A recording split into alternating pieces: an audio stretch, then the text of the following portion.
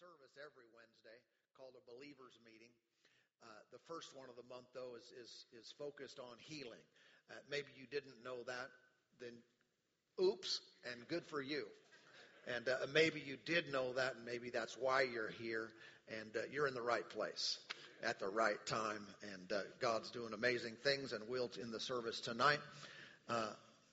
For you, though, on the way out of the service tonight, for anyone who's new at Life Church, we have a special gift for you we'd like to give to you in the lobby. It's only $10, and no, I'm just kidding. It's a gift. Can't pay for gifts. Can't earn your way to heaven. It's a gift. You can't pay for our presence out there. No, it's just a gift. We want you to go away with something and enjoy it. So grab one on the way out in the lobby tonight, and hopefully we'll see you on Sunday too. Love to have you here.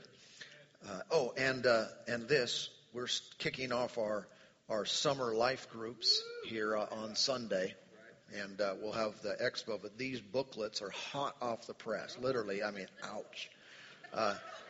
And these are available tonight. So, you know those people that just come on Sundays? They don't even get this until a long time from now. But you guys are highly blessed, and you have early access to summer life groups. Grab one of those on the way out and check them out. Good deal. You ready for some stuff? This is our healing service, so I'm ready to go. I'm having a good time already without even doing anything. I could just stand here for a few minutes, and other than the awkwardness, I would enjoy it.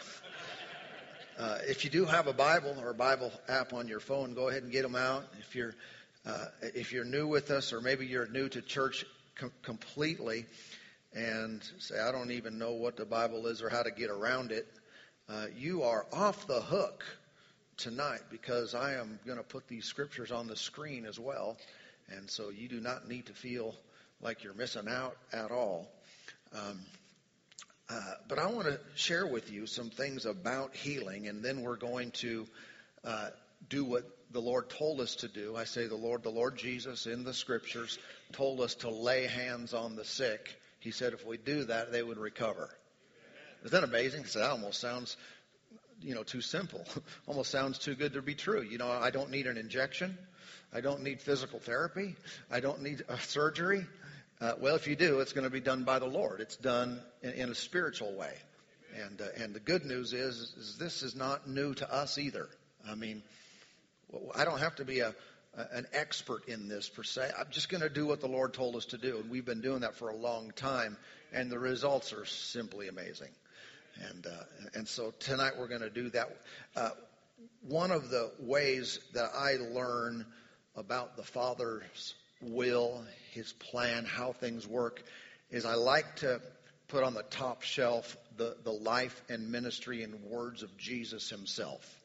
In other words, we've got a Bible, but there's just a little part in there called Matthew, Mark, Luke, and John, and it's a unique part of the Bible, and that's where we read directly about the earthly ministry of Jesus, and we follow His example. And so, the Scripture tells us in Hebrews 13:8 that Jesus Christ is the same yesterday, today, and forever. All right, so He has not changed. That's good news. Also, the writer of the book of Luke also wrote the book of Acts. He said in Acts chapter 1 and verse 1, the former account I made, which is the book of Luke, O Theophilus, of all that Jesus began both to do and teach. I want you to notice the language that Jesus began, but He didn't finish. He didn't quit. He didn't stop. So when Jesus finished His earthly ministry, died on the cross, was raised from the dead, and then rose to be seated at the right hand of the Father, His ministry didn't discontinue. It was and is continuing on till this day and through this day through His body. See, He was on the earth. He was in a physical body like we have. And then now everyone who follows him, everyone who has put their faith and trust in him for salvation, they are called the body of Christ. In other words, who does the miracles? The body of Christ. Now, it's because of the head, Jesus, but it still comes through the body. And that would be you, that would be me, that would be how God works today. So the ministry of Jesus continues on. Not only has he not changed, but his ministry has not ceased. He still teaches, he still heals, he still works miracles. He does it through people. Amen. And so if you would, find the book of Luke with me. The book of Luke and the 6th chapter, Luke chapter 6. I want to share with you some insights from an account of the man with the withered hand. All right? What we could do is we could spend really week after week, after month, and probably year after year just talking about the healings and the different examples we have in Matthew, Mark, Luke, and John in Jesus' ministry. And it was on my heart to teach from one of these accounts. And as I perused them, this is the one that stood out to me. All right? The man with the withered hand. Now, just to spoil the punchline, at the end of this, he doesn't have a withered hand anymore. So I wasn't sure whether to title this The Man with the Withered Hand or The Man with the Hand. So if you're taking notes, you can figure that out and write whatever you want. The Man with the Hand. This particular story, though, let me just say this, is covered by both Matthew, Mark, and Luke. And when they each cover the same story, it's kind of like, you know, looking at this pulpit, I could describe it from here, and I could describe it from here, and I could come over and describe it from here. You know what I'm saying? And so that's why when different writers write about the same situation, the same event, they'll bring out different details because they're focusing, and they're not contradictory, but they're just adding more information. Sometimes when you read them all together, you get further knowledge. Okay.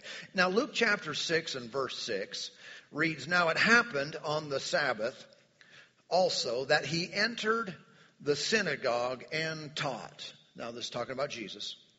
"And a man was there whose right hand was withered." Verse 7. "So the scribes and Pharisees watched him closely." How many know he's got a reputation? "Whether he would heal on the Sabbath, that they might find an accusation against him." How many know you're in trouble if you're just living your life to find what's wrong with somebody else?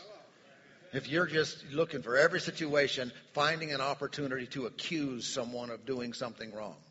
You see that in politics today. Unfortunately, you still see this in religious circles today as well. People are just looking for what's wrong, not for what's right. It kind of works like this. Jesus said at another place, "Seek and you will find." And so I can tell you, if you came here tonight looking for what's wrong, you're probably going to find it. Right? And you'll miss 99 good things and find the one wrong thing and say, "Yep, I knew it." This is what I thought they were all about. Quit. Have a better heart. Don't be like these religious lunatics. These Pharisees, they're looking just for accusation. And, Satan is called in the book of Revelation the accuser of the brethren. The accuser. He's just looking to point his finger and say, "You're wrong, and this is what the problem is, and I don't like this," and accuse us day and night. He is the accuser. I don't think we should ever be looking for people's mistakes.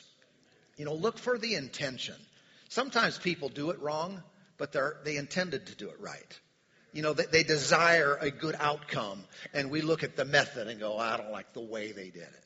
I know, but give them a break. Some people don't like the way you do it. Don't you want a break? Don't you want people to see your heart? I want people to see my heart because I know my actions won't be perfect and they won't be applauded by everyone. But I know my heart. You know your heart. I think we should give each other the benefit of the doubt. Amen. And you know the old saying, you know, how people judge themselves by their intentions and judge other people by their actions. Let's flip that around. And they certainly weren't doing that with Jesus. Here he is, Mr. Love and Mr. Compassion and Mr. Want to help the sick. And they're saying, oh, got him. He's trying to heal on the Sabbath day. Oh, Lord. And so, again, they're looking for how they might accuse him. Why were they watching him so closely? Why were they paying attention to Jesus? They see the guy with the withered hand. And then they see Jesus. How many know they can do the math? Jesus, like I mentioned, Jesus already had this reputation. You got Jesus plus a sick person in the room. It's about to get good. That's his reputation. Not Jesus plus sick person equals sick person stay the same. Equals Jesus plus sick person equals healing in the house. Miracles are about to take place. Amen, amen. How many know Jesus also told us, I'll never leave you nor forsake you. That means I'm here and he's here. I don't know if you brought him along to church tonight, but I certainly did. And I have a few more people. He abides with you and you abide in him, and wherever you go, he is. I think we've got a good setup here tonight. What? Sickness and Jesus equals healing in the house. Hallelujah. And so, if we go ahead and read a little bit further, verse 8. It reads, but he knew their thoughts and said to the man who had the withered hand, arise and stand here. So maybe that was a step of faith. And he arose and stood. Then Jesus said to them, I will ask you one thing. Is it lawful on the Sabbath to do good or to do evil, to save life or to destroy? By the way, do you see what Jesus is saying here? He is calling healing a good thing. I know that's logical to most of us. Of course healing's good. I know, but religion sneaks into our brains sometimes and people start calling good bad and bad good, and they're not sure if healing is always a good thing. And no, Jesus said it is. He called it a good thing. So in the absence of healing, at worst, I guess I'd call that bad or evil. But even at minimum, I would say it's an absence of good. This situation wasn't good yet. The man standing up in front of everyone with the withered hand, that wasn't good. But healing would be a good thing. Amen. Now it's interesting. This particular passage, I mentioned it's in Matthew, Mark, Luke, and John. Let me reference for you a couple verses out of Matthew's account of this story. Matthew adds some other parts that Jesus said. In Matthew 12 and verse 11, then he said to them, what man is there among you who has one sheep, and if it falls into a pit on the Sabbath, will not lay hold of it and lift it out? Of how much more value then is a man than a sheep? Therefore, it is lawful to do good on the Sabbath. So he's dealing with these religious people who didn't think that healing could take place on that particular day because of Old Testament, Old Covenant law. But notice Jesus compared healing a man to helping an animal in distress. I think this is a real good picture of how God views us by just looking at how we treat animals. I mean, consider the fact that if you saw an animal in trouble, you saw, a pet or even someone's sheep or a horse or something like that, that was in trouble, would you have to stop and pray and see, if God really wanted to set that animal free? Maybe it was tangled up in some wire, or maybe it was injured in some way. Would you have to see if it was God's will to help that animal? Or would you just kind of take the leap and make the assumption, animal hurting, me ability to help it, and go ahead and help. And this is the comparison Jesus is making, watch, to a human being being set free from a withered hand, from a sickness, a disease, an infirmity, or a birth defect, or whatever the situation was in this man. I think we ought to have enough sense to give an animal water if it's thirsty. And we ought to have enough sense to heal people if they're sick.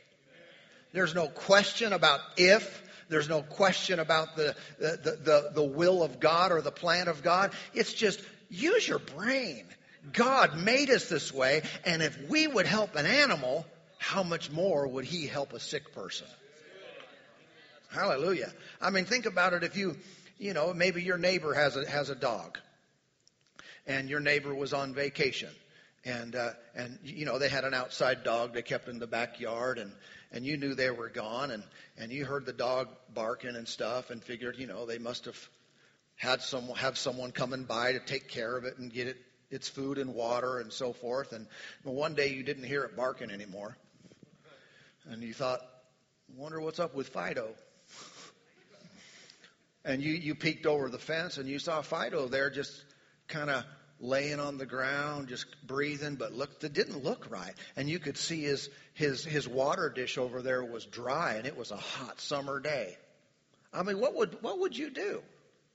I think we would do anything we could. We'd jump over the fence or go knock on the door first and jump, you know, and we'd say, I've got to get Fido some water. He is in trouble. He needs water. Or would you stop and just say, you know, I don't know, maybe God's working something out in Fido's life. Maybe the Lord's just teaching him a lesson. Maybe he's been proud lately. And the Lord needs to teach him a little humility. And you think? How many know if we think that way, it's like, what are you crazy? Yeah, people do that to human beings all day long. Well, maybe God's just teaching them a lesson. Quit it. People are hurting. You wouldn't treat your animal that way. And yet you think God would treat you that way. He won't. Well, I've been a bad person. The dog has peed on some things he shouldn't have. Right? The dog bit the furniture. What else did he do? I don't know. I imagine we have some stories of some things that the dog did. Doesn't deserve the water. If he's getting what he deserves, and as far as being a perfect pet, no, we're not. God doesn't deal with us based on whether we perfectly deserve everything. He deals with us based on his love and mercy and grace. And so, just like that, boom, we all qualify for God's best. Amen. And so, you know, I think it's ridiculous to question the will of God for a sick person. Here we see Jesus calling healing good. You know, even modern day animal activists, you know, they want to elevate animals as being equal with people. By the way, even if they were, I would still have to conclude I would still help the dog, the horse. So God will help me, even if we were on an equal plane. But Jesus made the statement in here, how much more? How did he say that? He said, how much more value it is a man than a sheep. So in God's priority and value system, you know where you stand compared to Fido? Much higher. Should we abuse animals? No. Your value to God is much, much higher than any animal. We are not equal. So why should you be healed? Just simply because of how much value you have with God. You are a treasure to him. You are worth every effort. If he has to, quote, go out of his way, if that's possible with God, to get to you, he totally would. If he has to jump the fence and knock on the door and ring the doorbell a few times and to get you your water, to get you your, in other words, to get you your healing, that's the way our Father is towards us. Now let me jump over to a verse in Mark's account of this. This is not covered in Luke, but in Mark 3 and verse 5, it reads, "And when he had looked around at them with anger, being grieved by the hardness of their hearts." So he gave the example of the animals, and then he looked at everyone. Now this is Jesus, by the way. What do we know Jesus as? Jesus is Mr. Love and Compassion. But you look at him, he's got the guy standing up, he's preaching to the religious people and saying, "What about your sheep?" Basically, you hypocrites. You would rescue your sheep on this day. He's got the guy standing there, and he looked around, and he wasn't smiling. Think about that. Why is he angry? He's angry because of their hard hearts, because of their religious hearts, because they are elevating their religious doctrine and their theology above the needs of this guy. They have a real live human being in front of them hurting and suffering, and yet they don't care. They don't give a rip about the guy. All they care about is he's doing this wrong. He's violating the Sabbath, which he wasn't, but according to their doctrine, he was. And so some people teach wrong things out of ignorance, no doubt. And I think they should see the foolishness of saying that God doesn't want everybody healed. That's just ridiculous. I mean that in a good way. I'm not trying to put anyone down. It's just, that's crazy. You don't know him. You don't know how much he has given. He has given us his only son.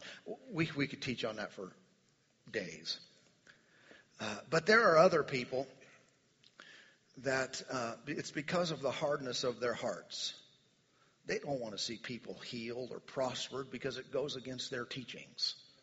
Well, I was taught this way. I was brought up in this line of thinking in this church and this religious system, and I just believe that. And they'll pull out Job's boils and Paul's thorn, and you know what I'm talking about? They think Jesus let Lazarus die and all kinds of other stuff. Got these select few stories that are really twisted and misunderstood, and they take those stories and override the rest of the Scripture and the very character and nature of God himself. But they're going to fight for that. And damned be the guy who's got the withered hand. We don't care about him. We just want to be right and call Jesus wrong. Nowadays they won't call Jesus wrong. They think they're on Jesus' side, but they want to call someone else wrong. I tell you, they're just missing it. But again, I want you to catch the heart of God. I've had this multiple times over the years when I've been teaching in a service like this, where I don't know if it fit in context, but on the inside of me, it has risen up. And it seemed like, you can judge this for yourself, it seemed like I was perceiving the feelings of the Father towards disease, towards sickness that are eating up the people that he loves, and even towards the religious, hard-hearted mentality that would push back against what God wanted to do. It seemed like I can feel it, and I tell you, he wasn't happy. And he's still not. He's not happy about that stuff. Just like Jesus is in here, when that kind of attitude rises up, it's like it's bucking against the will of God. And I want you to know, if you are done being sick, you're on the same page with your Father who loves you. If you say, you know what, I'm finished with this. I'm not putting up with this anymore. I'm going to fight against this. I hate this. He hates it. And I purpose, and I choose tonight to believe. I choose to receive, to accept what God has offered me.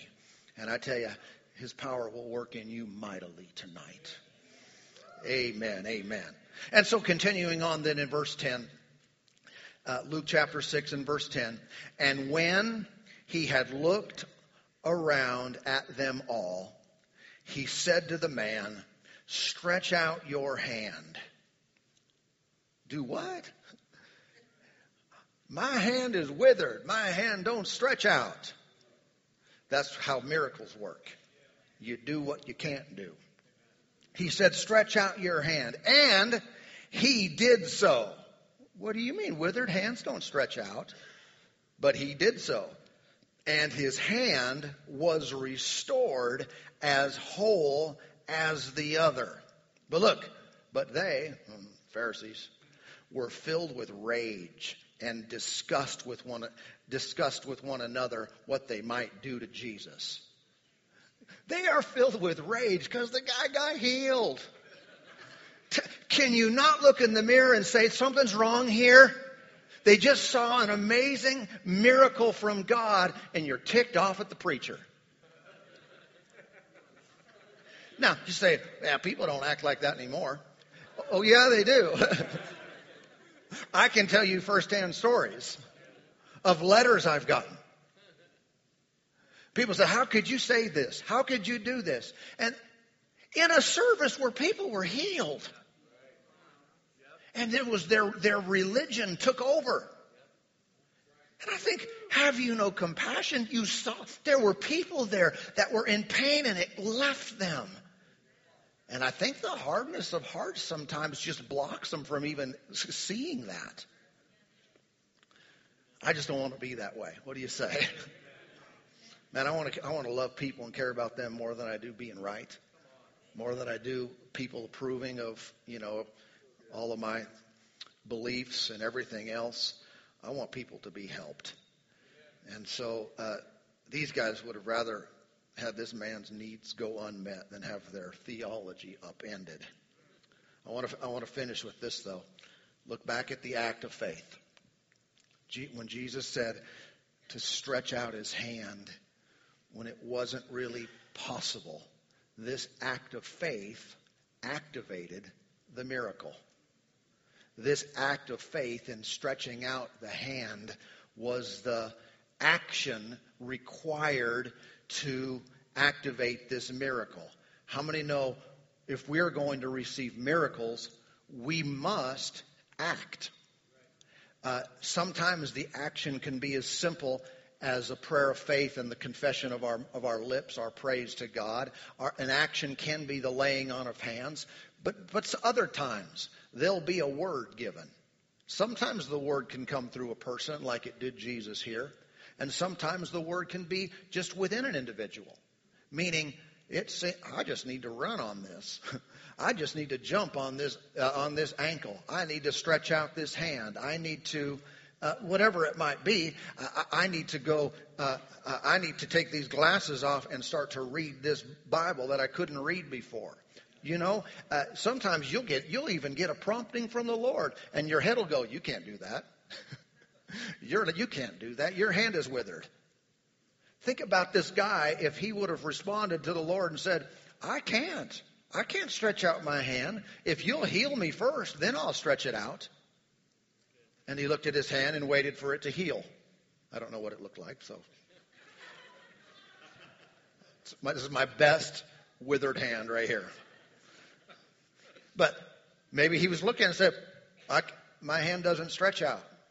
Jesus, heal it and then I'll stretch it out. Isn't that what a lot of times what we want? Heal it and then stretch it out and it'll be healed. And in his response to the word of the Lord, in his action of faith, that's when he intersected the power of God and kaboom. He was set free. Amen.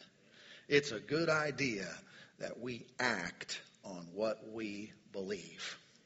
Praise God. Everybody ready tonight? Listen, if you need healing in your body, if you can, before you come down, if there's someone around you, I'll have you stand in a minute, but if there's someone around you, why don't you tell them before you come down, I'm going up there and I'm getting healed tonight. Tell them. So I don't want to know if I should commit to that. Then you should stay seated. Serious. And you can just watch and let your faith grow and listen to this and come back to the next one and build your... But if you've got some conviction in your heart where you can lean over to someone and say, I'm going down there, I'm getting healed tonight. Then you guys, you come on. Amen? And we're going to pray. and minister healing to you, and God's going to do amazing things in